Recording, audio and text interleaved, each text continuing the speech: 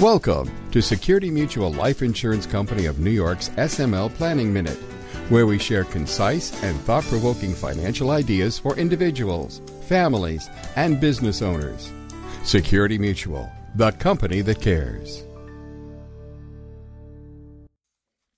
Hello, this is Bill Rinaldi with another edition of Security Mutual's SML Planning Minute. In today's episode, an encore. We're going to take a look back at one of our most popular episodes from 2019, understanding the 4% rule and its role in retirement planning. Enjoy. Have you ever tried to figure out how much money you're going to need for retirement? One of the simplest and most common methods is to use the so-called 4% rule.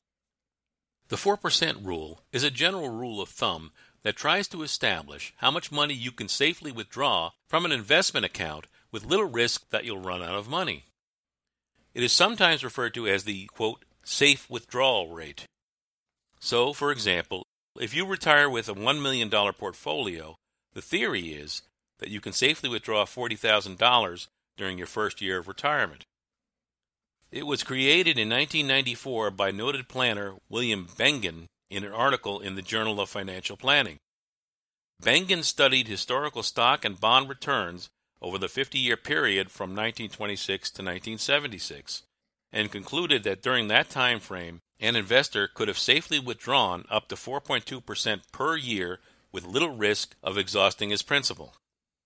Thus, he concluded that 4% was a safe withdrawal rate. Taking out more than that increases the risk of running out of money. Taking out less reduces it. Of course, 4% doesn't guarantee that your savings will last the rest of your life, but Bengen concluded that the risk was low. The way the rule works, in subsequent years, you would adjust the withdrawal amount for inflation. For example, if inflation was 3%, you would withdraw $41,200 the second year, and so on. But the rule is not as simple as it looks. What about taxes? One often misunderstood factor is that the assumption is based on 4% after taxes. This means that if you take the money, say, out of an IRA, you would have less than $40,000 to work with after the tax bill is paid, sometimes considerably less. And if you receive dividend checks, that would count against the 4%. So if you're in that situation, your 4% withdrawal would be reduced even further. But there is some good news. Social Security would not count. This general rule of thumb has been hotly debated ever since it was first published. Some people feel that it may be too conservative. Others disagree.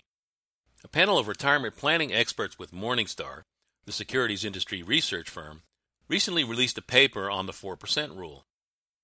Their conclusion is that it is not realistic for retirees to be able to withdraw 4% per year and expect it to last 30 years. The culprit? Prevailing interest rates, which are considerably lower today than they were in 1994. There are other issues that you may need to consider. It can be especially hard to remain faithful to the 4% rule every year. Splurging on a major purchase, particularly in the early years, can have severe consequences down the road.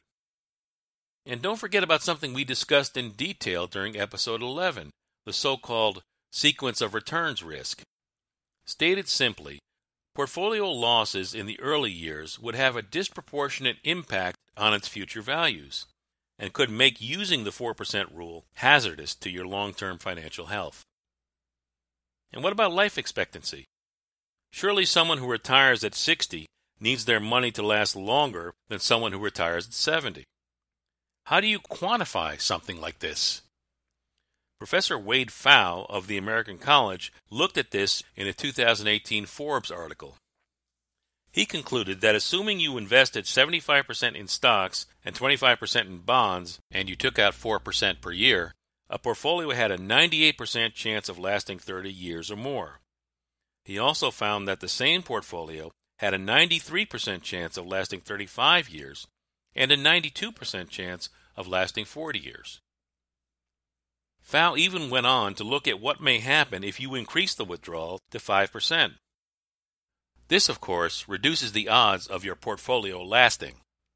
Pfau said under those circumstances, a portfolio will have a 78% chance of lasting 30 years, a 69% chance of lasting 35 years, and a 66% chance of lasting 40 years. But are you really going to be retired for that long? If not, the odds are even better.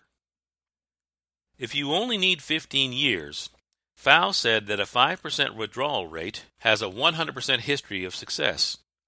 Even 6%, according to FAO, comes with a 97% chance of lasting at least 15 years. Again, all these scenarios assume that you invested 75% in stocks and 25% in bonds. A more aggressive alternative to the 4% rule was proposed in 2018 by Fidelity Investments. They suggest that people save at least 10 times their final ending salary by age 67. Age 67 happens to be the age when workers born in 1960 and later reach full retirement age for their Social Security. This is easy to follow, but far less conservative. Under this rule, someone making $40,000 would only need to save $400,000. So there are arguments from many angles. But perhaps the biggest issue with the 4% rule is that everyone is different. We all have a different definition of retirement and spending. What if you plan on working part-time? And what about your spending habits? In many cases, spending can change dramatically depending on what stage of retirement you are in. There is the early phase, which often involves more travel, the midterm phase, which often involves more quality time with the grandkids, and the later phase, which often involves dealing with long-term care. So while the 4% rule is a great place to start, you need to exercise caution. It's far more complicated than it appears, and it's not for everybody. You need a qualified financial professional to help you with the details. Contact your local Security Mutual life insurance advisor today. As part of the planning process, he or she will coordinate with your other advisors as needed to help you achieve your financial goals and objectives. For more information, visit us at smlny.com/smlpodcast. If you enjoyed this podcast, tell your friends about it, and be sure to give us a 5-star review. And check us out on LinkedIn, YouTube, and Twitter. Thanks for listening, and we'll talk to you next time. The applicability of any strategy discussed is dependent upon the particular facts and circumstances. Results may vary, and products and services discussed may not be appropriate for all situations. Each person's needs, objectives, and financial circumstances are different and must be reviewed and analyzed independently. We encourage individuals to seek personalized advice from a qualified Security Mutual life insurance advisor regarding their personal needs, objectives, and financial circumstances. Insurance products are issued by Security Mutual Life Insurance Company of New York, Binghamton, New York. Product availability and features may vary by state.